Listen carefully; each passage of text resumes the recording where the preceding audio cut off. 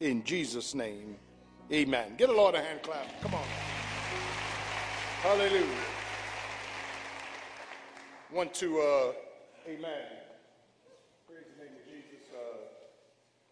Thank the Lord for our minister of music, Kent, and our choir. Thank the Lord for all of you. Truly, God is an awesome God. Amen. And wherever you are, whatever you're going through, he's able. Can I get a witness? There's purpose as to where you are. There's power that's going to bring you out. In the name of Jesus. This morning we'll be in 2 Timothy chapter 4. 2 Timothy chapter 4. That's after 1 Timothy. Amen. After Colossians, 1 Timothy, 2 Timothy chapter 4, verse 6. For I am now ready. I don't want to read any further. For I am now ready.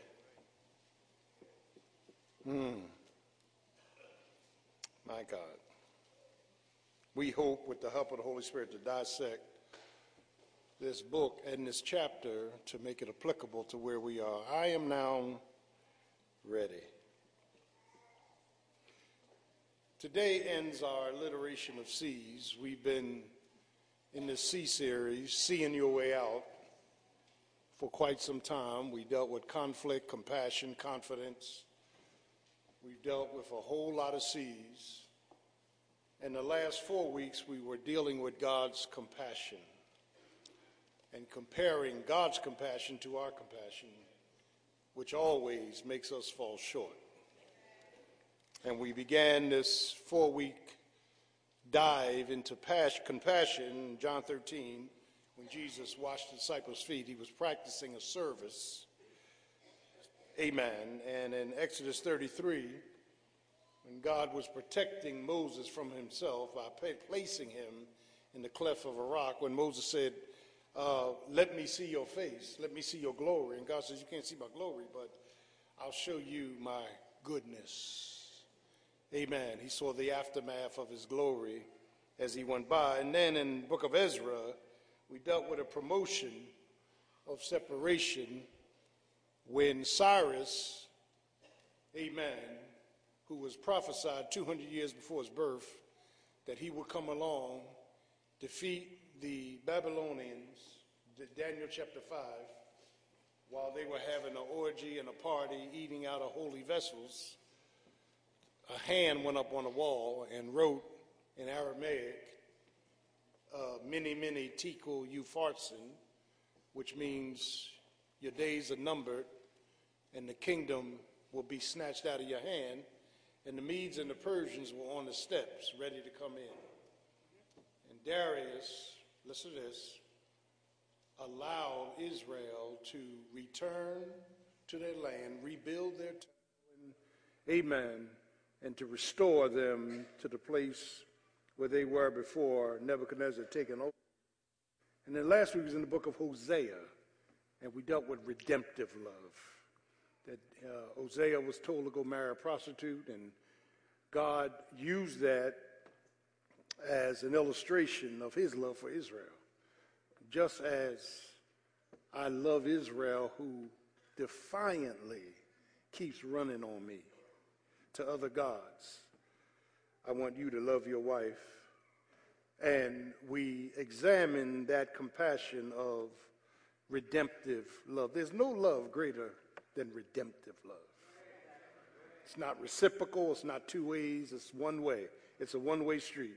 For God so loved the world that he gave his only begotten Son, whosoever believes in him should not perish, but have eternal life. But today we close the C series, and my C is, listen to this, closure.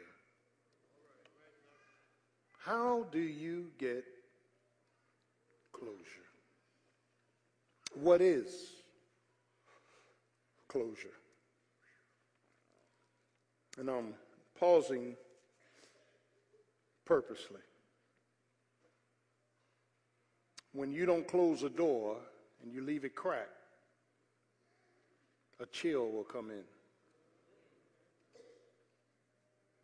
Closure is one's final acknowledgement to oneself that accepts the end of a certain situation. This acceptance changes the realm of one's reality and reasoning, and it counters a continuance in this particular area. It's a halting of one's hope, a new chapter to one's challenge, and closure puts certain things behind you and places other things before you. Closure is moving on from memories and pursuing a new mission. And sometimes it takes years. It takes years to bring closure to a defeated area of our lives. Sometimes we are never able to bring closure to the death of a loved one. But as we trust in the comfort of Almighty God, we learn to pick up the pieces.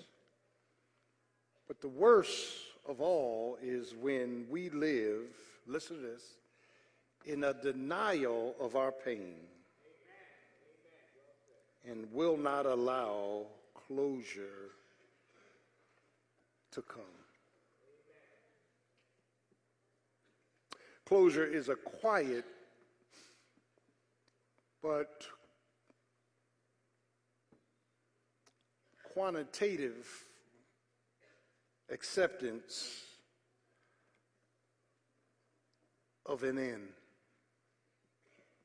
And what it does, it allows us to be open to a whole new arena of things. As I look at my life, I think about closure. And I was saying this morning, I'm going to come back to that. Every avenue of my life, I had to shut a door in order to move on. At 17 in the 60s, when I graduated high school, a lot of young men in my high school graduating class had their draft notices to go into the military. Vietnam was hot. I was 17, swearing in at 401 North Broad Street. Too reckless to be scared. Didn't care. Went down to basic training, and the man told us, "Oh, y'all not going to live." And every time I thought about that, there was a young man that went to high school with me. We loved him. He was dead at 19 because he was in the Army infantry, killed in Vietnam. Closure.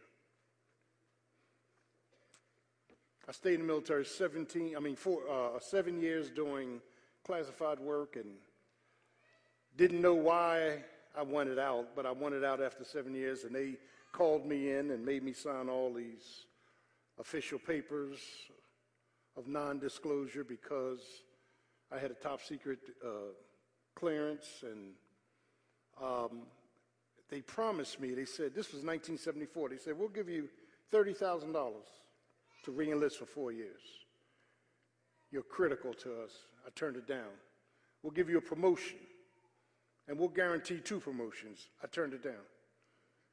I didn't know what was going on, but I closed that door, never to go back. I knew when I discharged, I was never going back. I knew when I got saved and came out the world, I was never going back. And child of God, I didn't know all the ifs, ands, or buts. We never do. God does not disclose everything to us.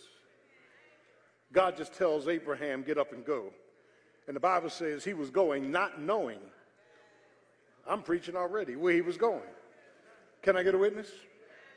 So I got out of the military, said, I'll go back to school, get my degrees and all this, and 29 years of pastoring, man, not knowing all the ifs, ands, or buts, but every episode of my life, I had to bring closure. And closure says there's no looking back. Once you make this move, it's final. Do I have a witness?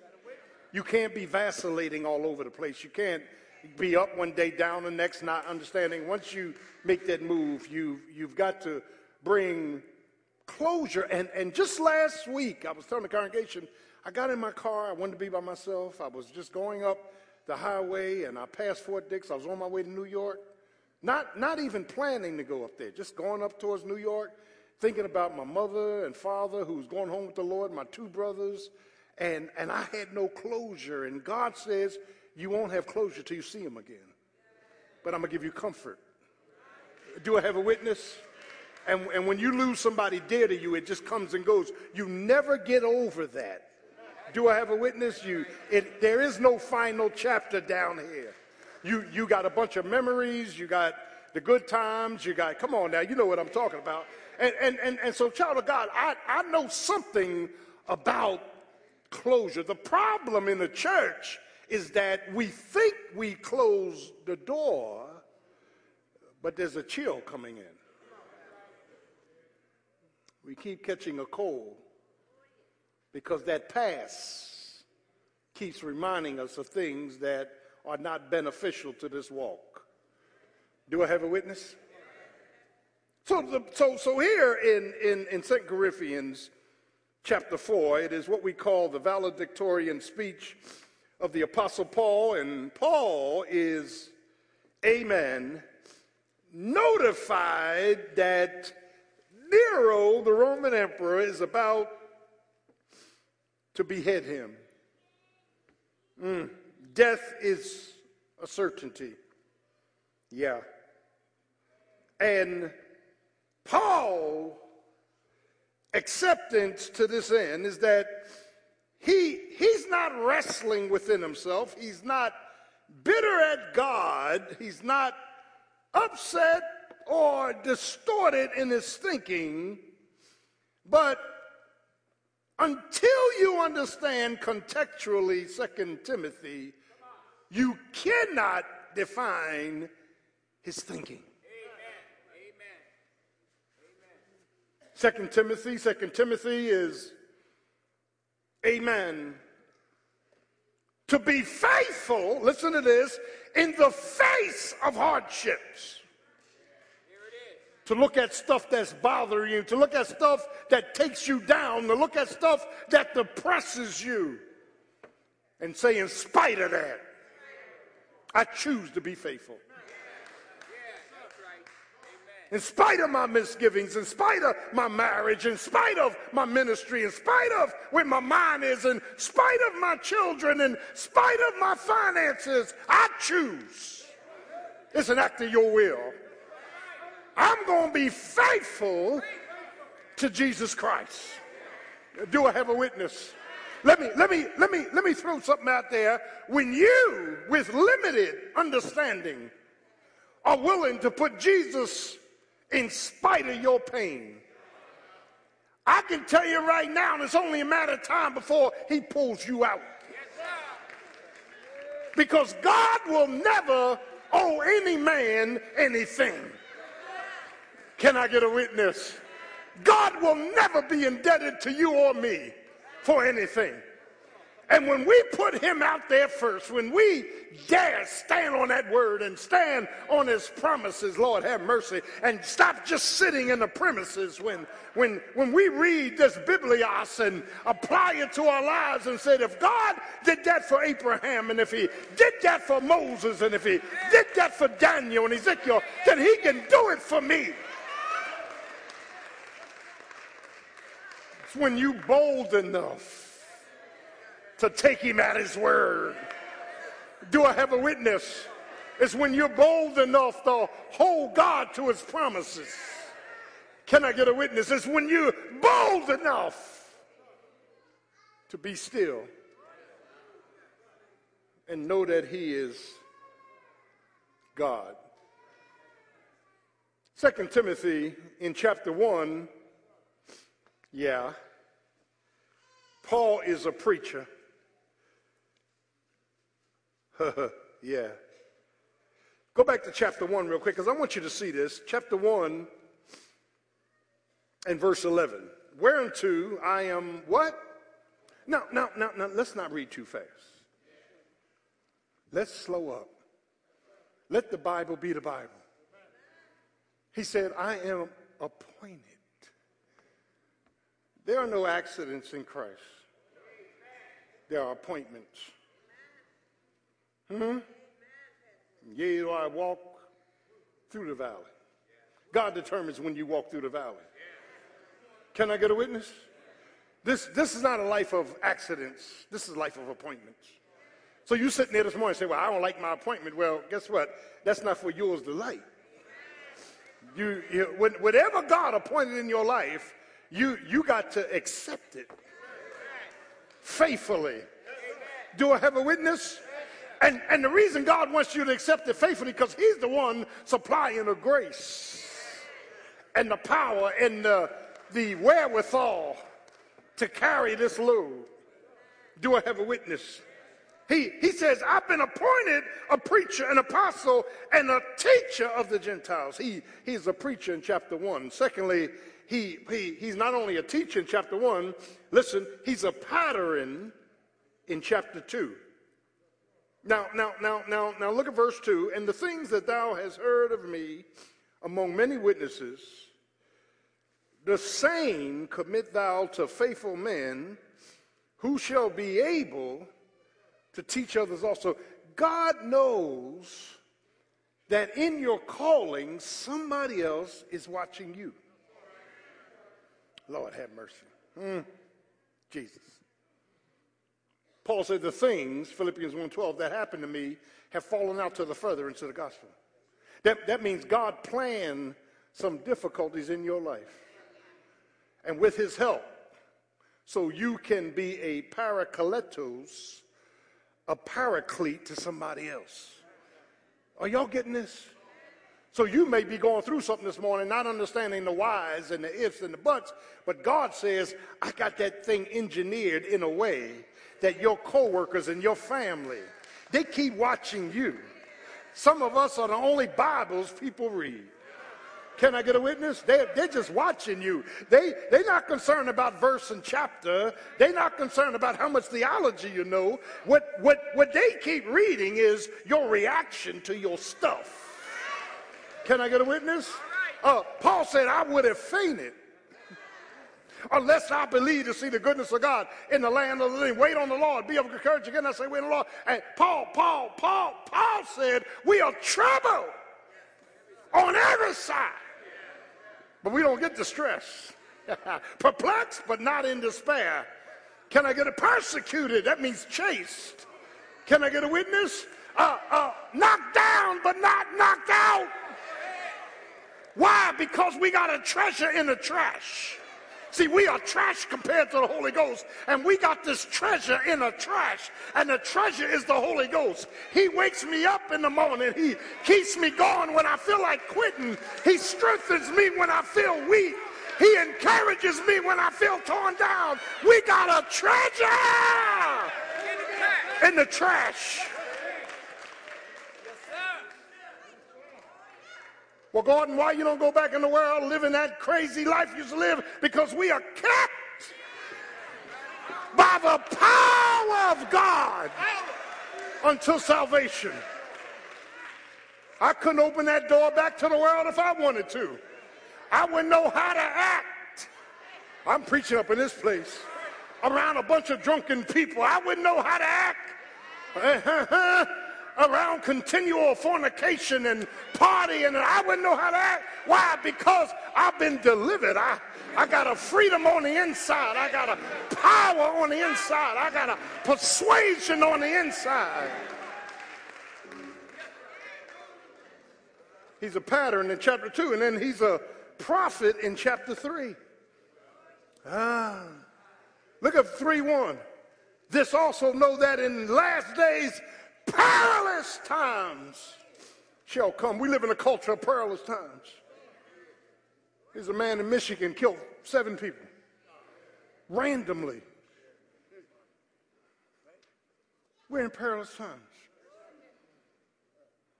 He's a preacher, he's a pattern, he's a prophet, but in chapter 4 of our text, he's a prisoner. He's a prisoner, ready, and he's ready to die. My God, today.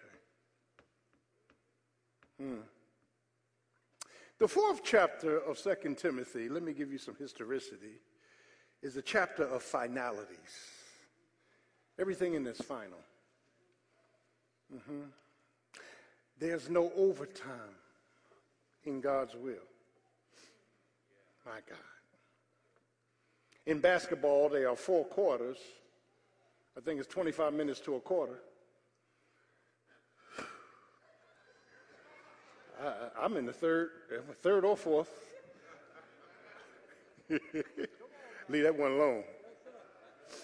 As Dr. A.L. Patterson said, I'm in the halftime's over. I want you to see this. First, there's a final charge in 4:1. He said, I charge thee, young Timothy, parangelelo in the Greek, preach the word, verse 2. Here's my final charge to you. Preach the word. Don't preach fables. Don't preach poetry. Preach the word. Too many churches don't preach the word. They get caught up in these little jargons, these sayings, they rhymes and reasons. God didn't want you to do that. God just says, preach the word. There's power in the word. Can I get a witness? He says, preach the word, and look at verse 2. He says, be instant, be diligent in season and out of season, when the people want to hear it, when they don't want to hear it. Amen. And reprove, rebuke, and exhort with all long suffering and doctrine.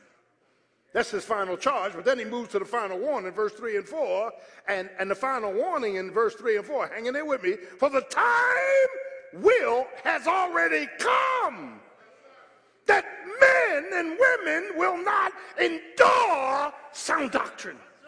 They don't even want sound doctrine. They don't want, well, there's a new church around the corner. Yeah, okay, keep going. Yeah, keep going. We are not at St. Matthew's tossed to and fro with every wind. I'll preach it of doctrine. Can I get a witness? I don't come in here with a white suit putting oil on you telling you healed already. I don't ask you put no checks on the altar. Can I get a witness? It's tight, but it's right. Huh? I don't tell you that God is pleased no matter how you want to live, what you want to do, what you want to be. I don't preach that up in here. It's tight, but it's right. Can I get a witness? I'm not up in here as a soothsayer reading the palm of your hand and telling you your future and amen, encouraging this and no. He says, preach sound doctrine, and there are men and women who will not endure sound doctrine. But they will be controlled by their own lusts. They will heap up teachers, false teachers, that'll tickle their ears. Stand flat-footed and preach. What do you mean by preach? Yeah, if somebody ain't saved, you're going to hell. That's preaching. Well, I don't want to make them feel bad. Well, they're going to be bad. They're going to be worse off then than they are now. You need to go on and tell them the truth. In love. You need to do it in love, but don't pull back from what the Bible says. Because my Bible says if any man, woman, or child is not born again, he's facing hell.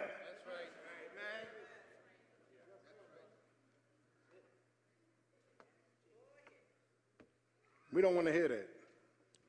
We like to think that God is too loving in spite of my sin, to send me to hell.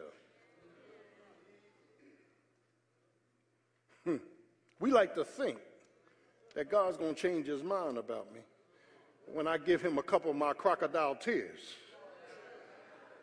Yeah. It's tight. I learned some lessons in the military that will stick with me for life. And you heard some of them before. I mean, see, the military taught me at face value.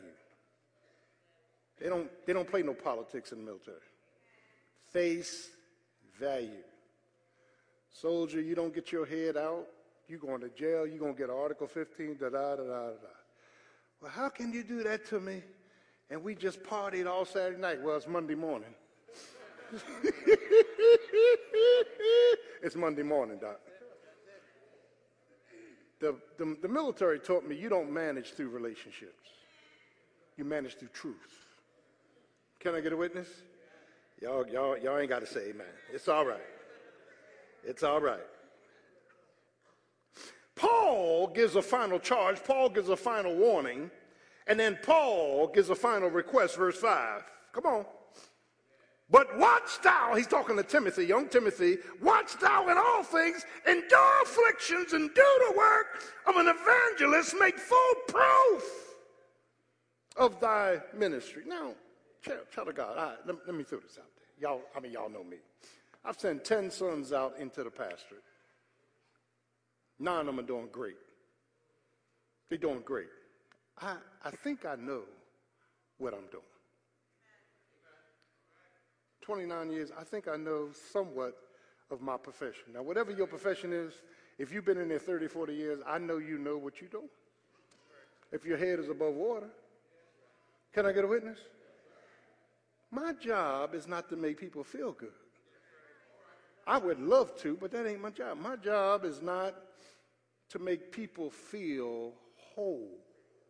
My job is to exalt Jesus and his word and let the Holy Spirit transform you by the renewing of your mind.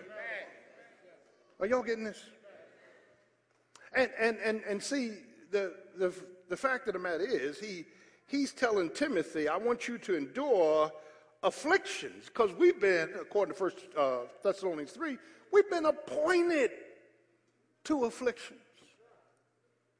And if I don't have scripture, if I don't have my head on straight, I'm going to start getting upset with God.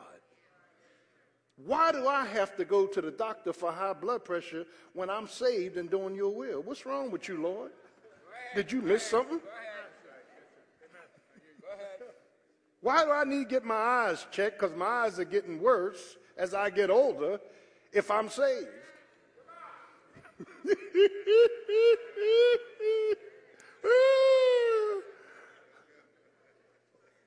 Why them two brothers mess with me, Arthur and Ryder, when I'm trying to live right? Are y'all getting this? I went to the doctor one day. This guy was cussing like a sailor, man. He said, why would God do that? And I'm sitting putting my head down. I said, I ain't going to open my mouth. Because at that time, I was wondering the same thing.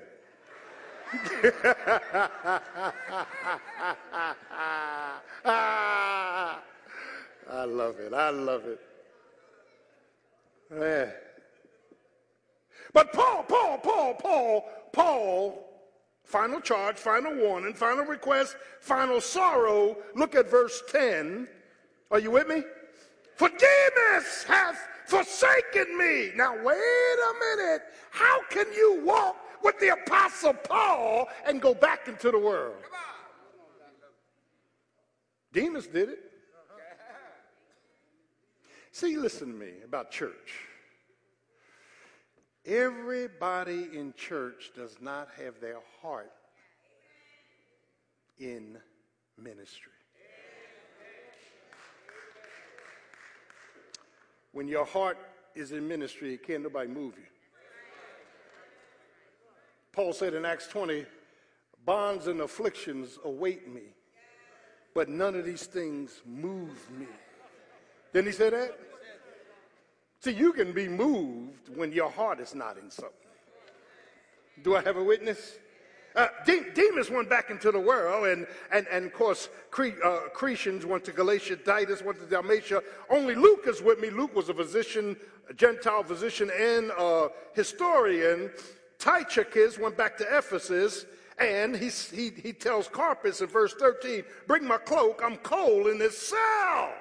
Now, don't miss verse 14. Alexander the coppersmith did me much evil, but God is going to reward him.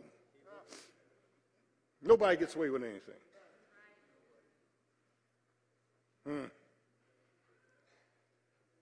His sorrow is, and we all have, there are some sorrowful times.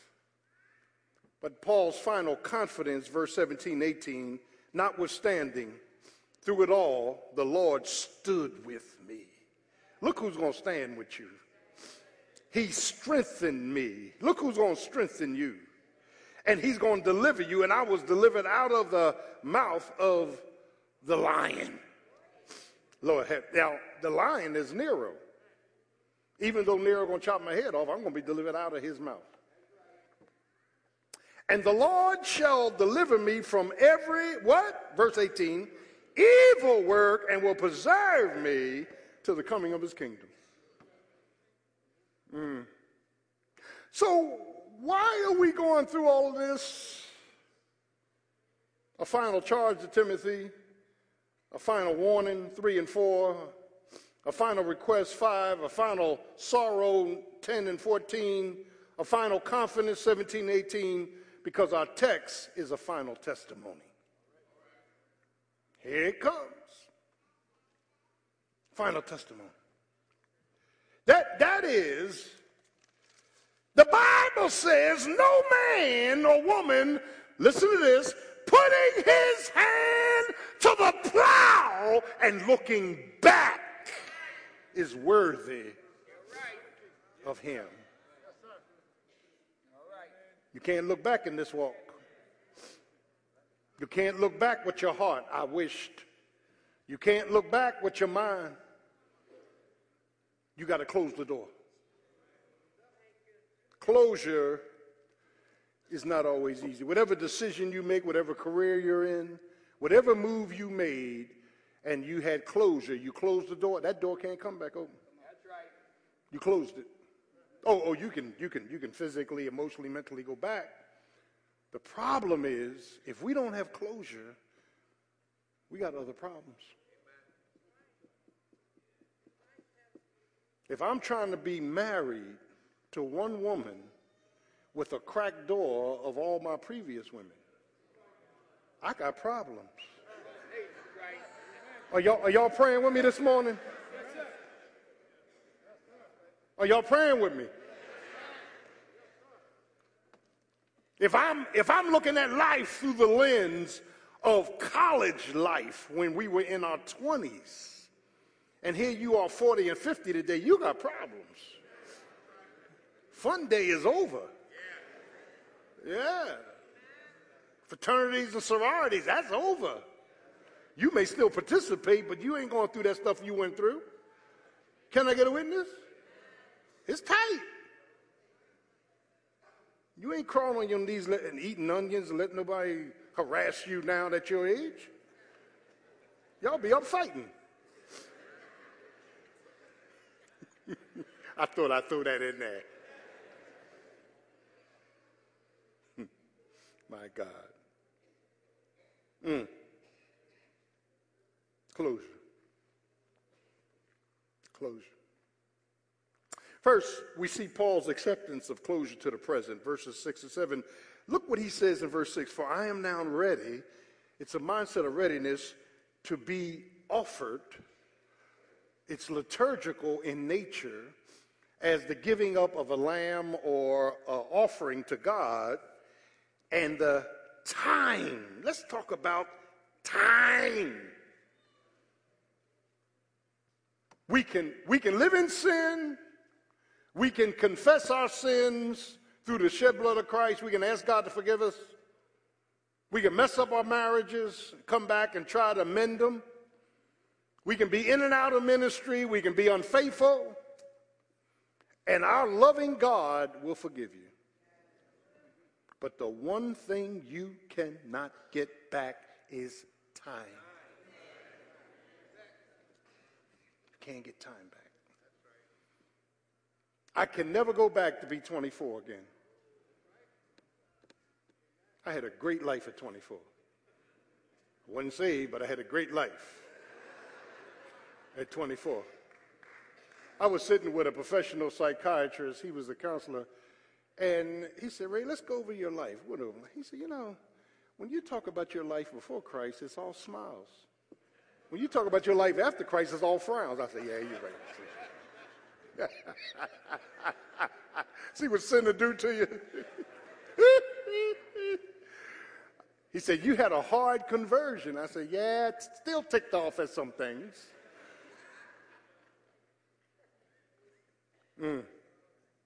Paul realized that his life is on trial.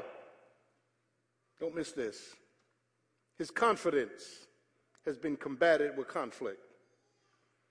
And when we're going through and don't understand all the ifs, ands, or buts, see, you got to pull up the promises of God.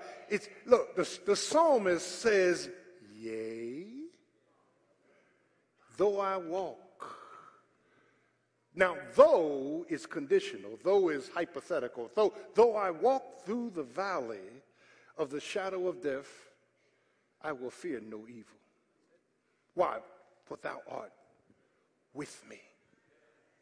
Thy rod, thy hook and crook, thy staff, they comfort me. You know what a hook and crook is? A shepherd carries a rod, and it's a hook on one side and a crook on the other. One side is to grab the sheep around the neck and bring them back, but the other side is to fight off wolves with the same instrument.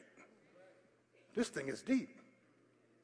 And so he deals with the time.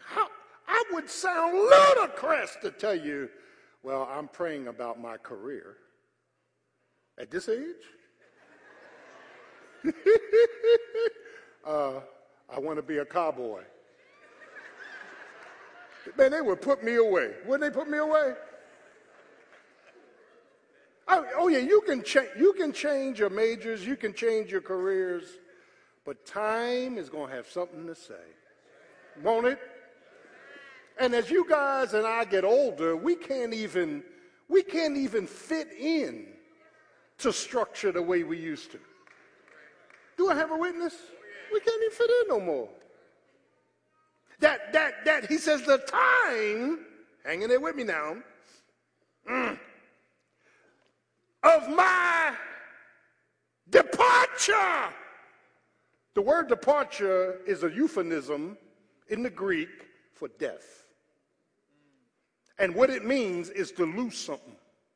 Something gets loosed.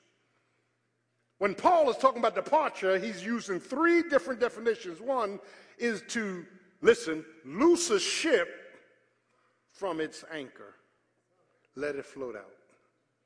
Loose a bird from its cage. Let it fly free.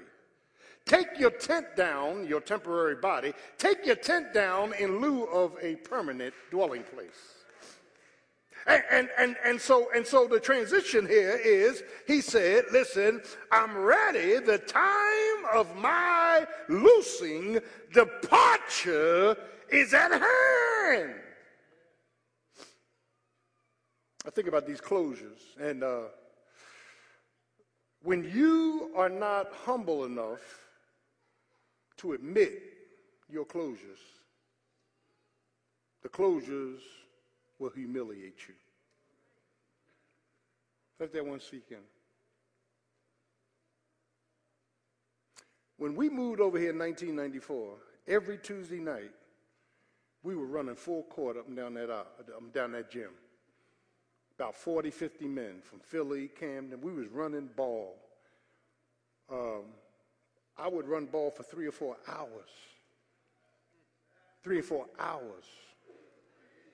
Full court, up and down the gym, Doc. I couldn't go up and down that court for 3 minutes. We get on a picnic, them young boys come out here, come on, Pastor, see what you got. I say, yeah, give me the ball, man. They say, when are you going to move? I'm not. Just give me the ball. Shut up, give me the ball.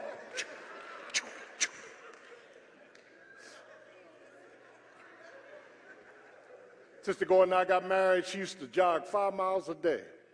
I jog 1.5 miles to 2 miles a day. No more. I jog in front of my TV now, Doc. I'm telling you, I'm not eating lettuce and get hit by a truck. I'm going to enjoy myself. I was down LA Fitness about 15 years ago. I'm down LA Fitness on a treadmill, 5 o'clock in the morning. And this girl from St. Matthews walks up to me. She got a towel around. And she said, "Hey, Pastor." I said, "Hey, baby, how you doing?" You know, I don't like being bothered. She said, "How far are you running?" I said, 1.5 miles. "Well, I just ran 9 miles." I said, "God bless you. Get away from my machine, please. What the heck do I care if you're running 9 miles for?" Go home, read the book of Colossians. It talks about people like you. They're trying to work something off. I ain't got time for that. And we have not closed all doors. We left some cracked. Paul says, I'm coming in, Paul talks about this matter of, look what he says in verse 6, my departure is at hand. Now he uses 3 ongoing verbs here. I'm going to get out your way. He says first, I fought. Verse 7, a good fight.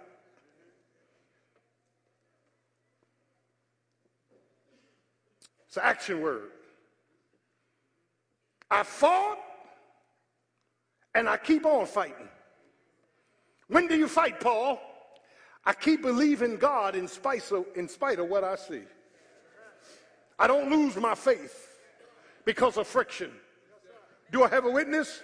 I keep on behaving according to the scripture because I know that God will reward good behavior. I keep on being still when I need to be still. Paul says, I fought a good fight. Some of us only can fight a good fight when we're winning.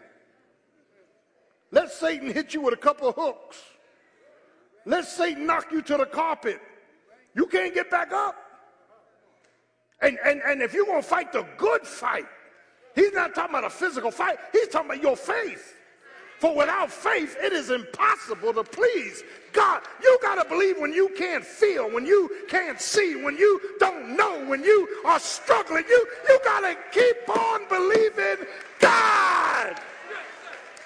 Lord, I don't know what you're doing. I don't know why you're taking so long, but I choose to be like Abraham. Abraham got up and gone where he didn't know where he was going. Lord, I choose to believe you anyhow. You're going to get me out of this. You're going to work this thing out. You're going to deliver me from my dilemma. You're going to douse out my the difficulties. Lord, as I surmise my situation, I don't see any way out. But I know you're God. Can I get a witness? And God and man's extremity is God's opportunity. God can look at something, the same thing you're looking at. You see no way out, no hope. And God says, well, I'm glad you're frustrated. I'm glad you've come to the end of yourself. I'm glad you're out of options. I'm glad you're trying to rest. Because now I'm going to move in, and what you couldn't do through fussing, what you couldn't do through cussing, what you didn't, I'm preaching up in this place, I'm going to get it done.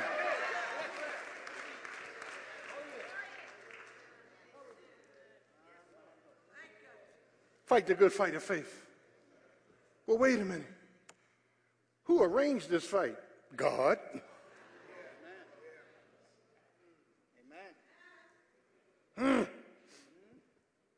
Who allowed you to go through what you've been through? God. Just go home and read the book of Job. Can I get a witness? Somebody said there are no coincidences in Christ. A coincidence, listen to this, is when God performs a miracle and decides to be anonymous. All right. That's right. There ain't no coincidence in Christ.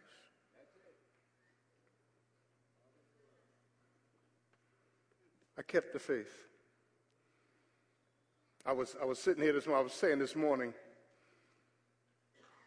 almost 29 years ago, Deacon Hicks, Bethea, Claude, Jones, Congleton, others, people who stood with me. My dad, who was coming back and forth over the bridge for 27 years, wouldn't take a paycheck, wouldn't take a dime. Fixing this church, doing things, and all of them are, listen, all of them are gone. I got good men around me. Thank God for the men around. I got good men around me. I got good men around me. Good elders, good advisors, good deacons, good ministers. I got good men around me. But that first crew that stood with me publicly, see, it's one thing to speak privately. Pastor, we with you. That don't mean a hill of beans. It's when you stand publicly and lock and load and say, I'm with Pastor. That's the determining factor. Do I have a witness? Oh, y'all get this on the way home. The fact of the matter is that when I start thinking about the fact that all of them are gone, you feel naked. You feel depleted. Can I get a witness? And all of them, amen, were doing what God had put on their heart to do.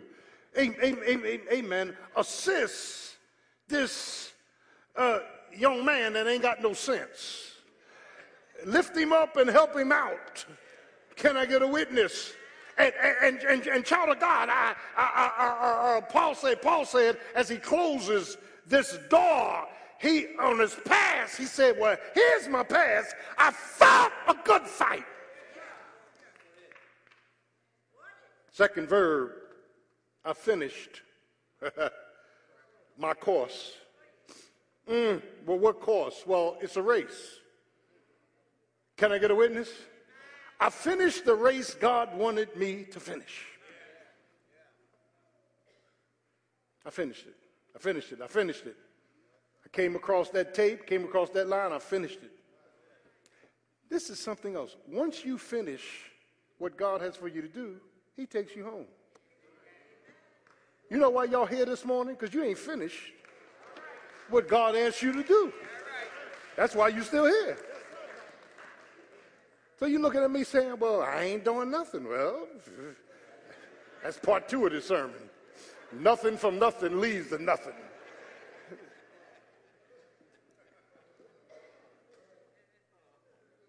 Here's the third verb. I kept the faith. When I looked this up in the Greek, it deals with being a custodian of truth. I didn't fall for everything everybody believes. I kept my doctrine straight. Are y'all getting this? Yeah. You got people arguing with me here. Well, tell me about the 666. Well, you won't see the 666. You won't know the 666. You won't be here when the 666 messes up and starts tribulation. Why? Because the church is snatched out before the tribulation period. That's correct doctrine. Isn't that right? Thank you, Jesus. The fact of the matter is, he says, I fulfilled my stewardship of truth. I've had members come up to me, and you know, it does sound cocky. People come to me in the past and say, well, Pastor, you know, I have a different opinion about the scriptures than you do. I said, okay, you're wrong. You're wrong. You're wrong.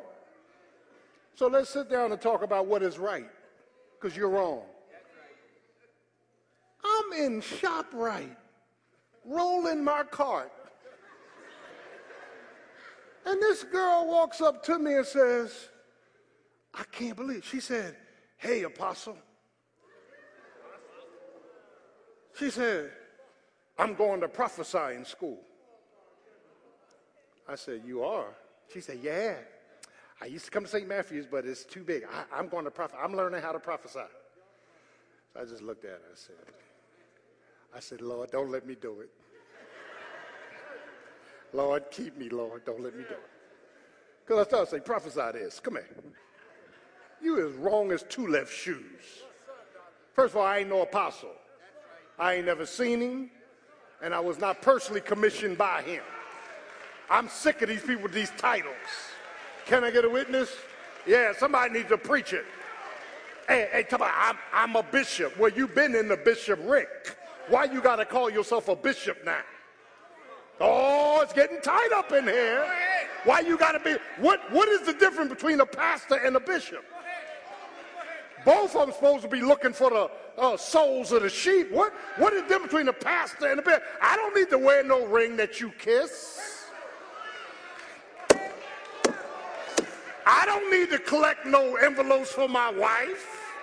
I don't need to make her co-pastor. You got any more? You got any more? Tell it. I don't need to do all that stuff. I don't need to bring your favorite TV evangelist here lying to the flock. I don't need to do that. All I need to do is preach the word.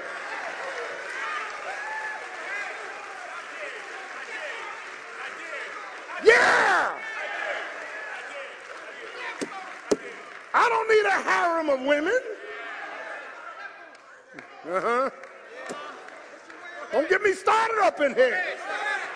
Why you gotta be a bishop? Baptists aren't bishops. Baptists are pastors. Don't get me started. And I'm glad we on TV. Don't be no chump. Call me up and we'll talk about it.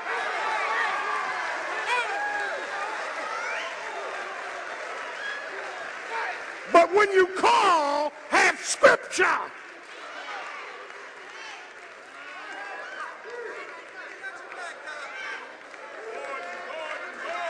I'm sick of it. You ain't drawing no attention to Jesus. You drawing attention to yourself. Well, here comes the bishop. You can't even touch him. Got a whole guard of people all around him. I'm preaching up in this place. You can't even say good morning to him. Got 40 men around him. They got guns and swords and knives. What kind of mess is that? What shepherd do you know that does not touch the sheep?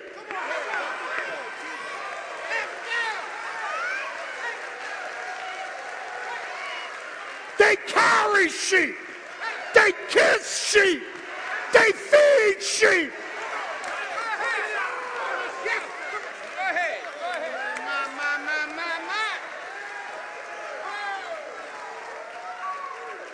Then you got a doctrinal problem. Because the doctrine they use is not the doctrine, the healthy, hygienic doctrine we use.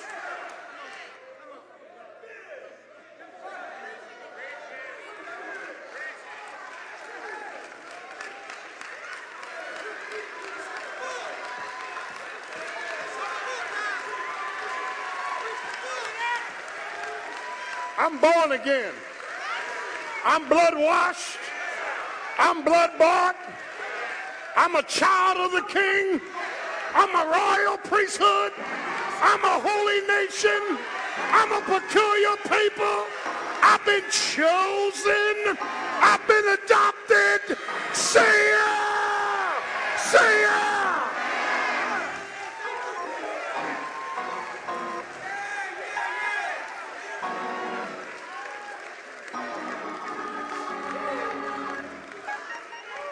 What's wrong? Pastor's not good enough?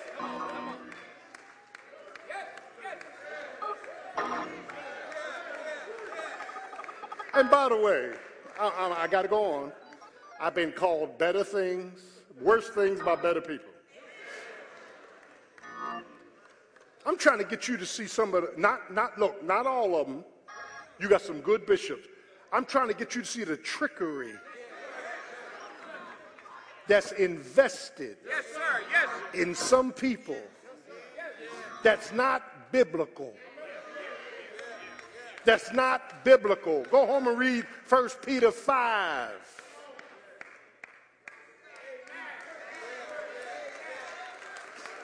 You're not here to worship me. You're not here to lift me up. You're not here to put money on the altar into my pockets. You're here to lift up the name of Jesus Christ. And he said, if I be lifted up from the earth, I'll draw all men unto me. I gotta go. Listen. He dealt with the past. He's dealt with the present. That's closure. In your closure, you got to deal with the past. Close the daggone door of your past. Don't leave that door cracked or you're going to be in trouble. Do I have a witness? Yeah, don't leave the door open even. Listen, he deals with the future and he says, henceforth, verse 8, now there is laid up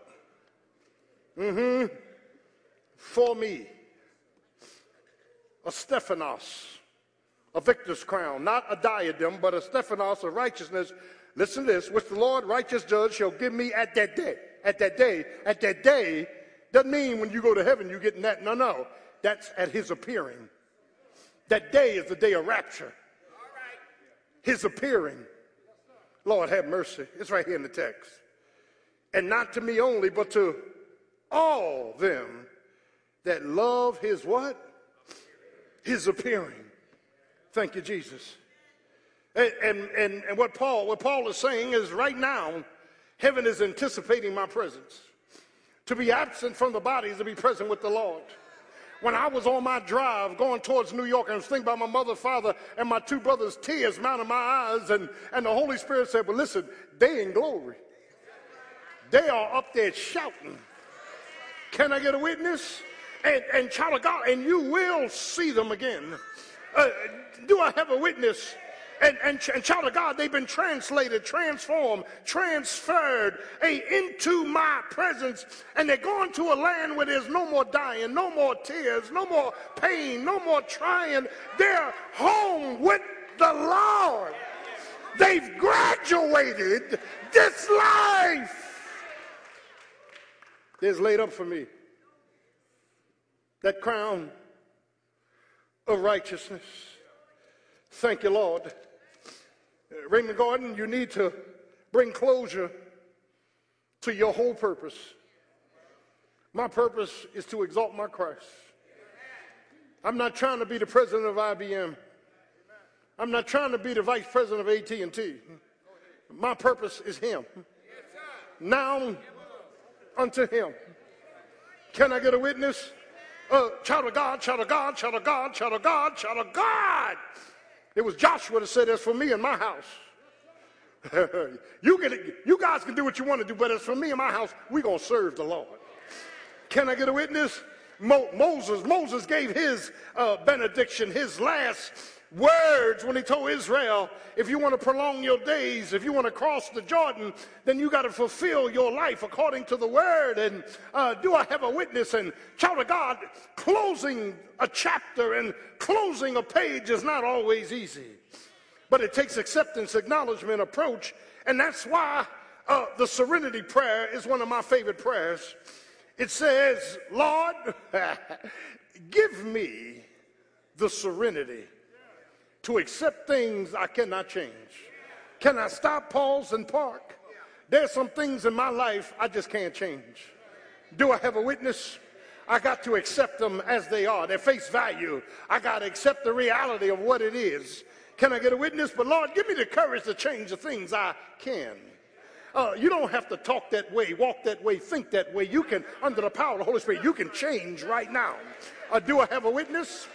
And then God, give me the wisdom to know the difference, because you're just wasting your time.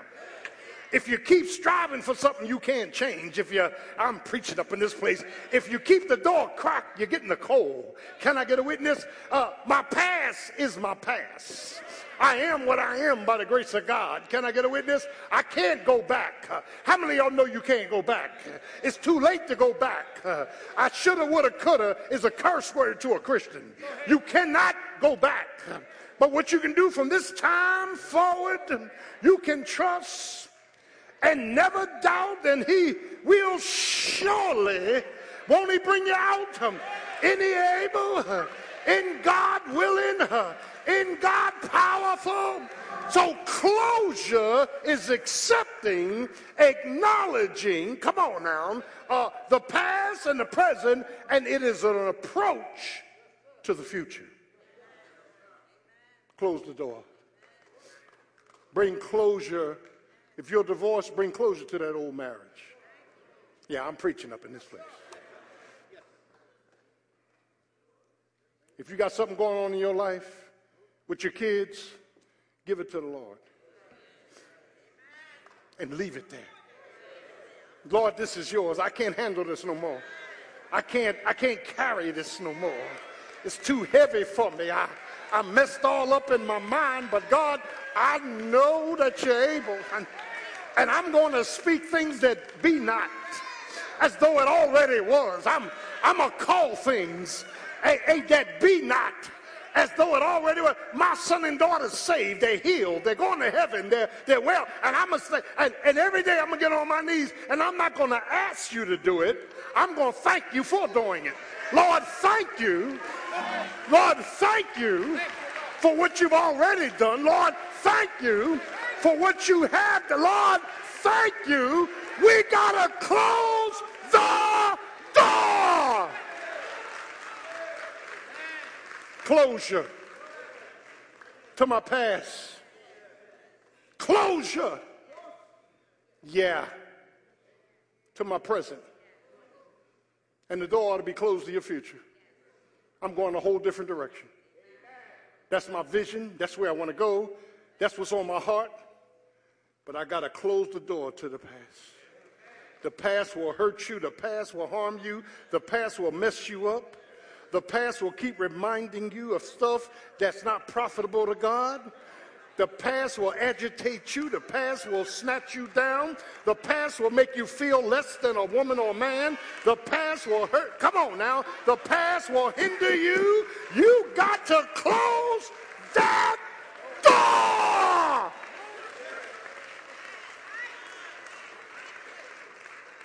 Jesus closed the door.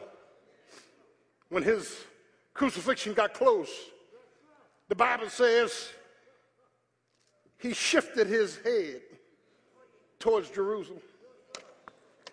Jerusalem was the place he needed to go. Jerusalem is where he would be locked up and where he would be, amen, transferred from judgment hall to judgment hall without mumbling a single word. He gave all of his attention to Jerusalem because he was the only man born that had to die. Can I get a witness? And anybody that got in the way of his death was satanic. You remember Peter said, "You'll never die." He said, "Satan, get behind me." Can I get away? He knew what he came to do. Can I get away? He died on that cross. Didn't he die? And let me tell you why he died. He died for your sins and mine. Didn't he die on that cross? He died till the sun stopped shining. He died till the earth started reeling and rocking. He died till a Roman centurion said, "Surely this was the Son of God." The moon turned to blood. The sun went out. The earth started reeling and rocking. Can I get a witness? They put him in a borrowed tomb. Can I get a witness? But early, I said early Sunday morning he got up. Did he get up? He got up with all power in his hands. Did he get up? He got up because he's God all by himself. And when he got up, we got up with him. When he rose, we rose. Can I get a witness? When he was glorified, we were glorified. Can I get it? When he was seated back in heaven, we were seated in heavenly places. Can I get a witness? He is worthy. But he closed the door. Did he close the door? You got to bring closure to your life. The wouldas, the shouldas, the couldas. Tell them to take a hike. Close the door. Let's stay on our feet. I'm ready. I fought a good fight. I finished my course. I kept the faith. As every head is bowed, your eyes closed. If you're here this morning, you need to be saved. Jesus died for one reason, so that you could be saved. He died for all of your sins and mine. If you want Jesus in your life, believing he's the Son of God, God the Son, believing he died for your sins, was buried, and rose again with all power in the hand, just raise your hand. Be honest. Pastor, I want to give my life to Christ. I want to be saved this morning. I want to be saved. And the day that you hear my voice, harden not your heart. Is there one you want to be saved? Or perhaps you want to join this church in your Christian experience, raise your hand. We'd love to have you. Is there one? Is there one? You may be seated. Father, as we go into the symbolic Holy Communion, it is your desire, according to 1 Corinthians 11, there be no divisions among us, that there would be no fractures in the body, that God, we would openly love one another and acknowledge that you are the bread of life. And God, without the shedding of blood, there's no remission of sins. And you said, as often as you do this, you show remembrance of me till I come. So God, we choose to remember you, even right now, and in the name of Jesus. Sanctify, bless, forgive us of our sins, sanctify us for this holy supper. Those that are not saved, let them not take, for they will be eating and drinking more damnation to their soul. Bless our efforts as we memorialize your death, burial, and resurrection. In Jesus' name, amen. Reach down, please get your flask. Amen. The wafer is symbolic of his body. He gave his body that we may have a right to the tree of life. Deacons will help you. Raise your hand if you need help. The baskets are on the floor to the end of the aisle. Just do not partake. Take the flask out. Take the wafer out. Just hold it in your hand. We have to do this together. Hold it in your hand. On the night in which he was betrayed, he took bread, broke, and said, "Take, eat. This is my body, which has been broken for you." Shh. This wafer is symbolic of his body. Let's all partake of the wafer, thinking about his death, burial, and resurrection. Secondly, the grape juice is symbolic of his blood. Without the shedding of blood, Hebrews 9:22, there's no remission of sins. Let's all partake, thinking about his death, burial, and resurrection.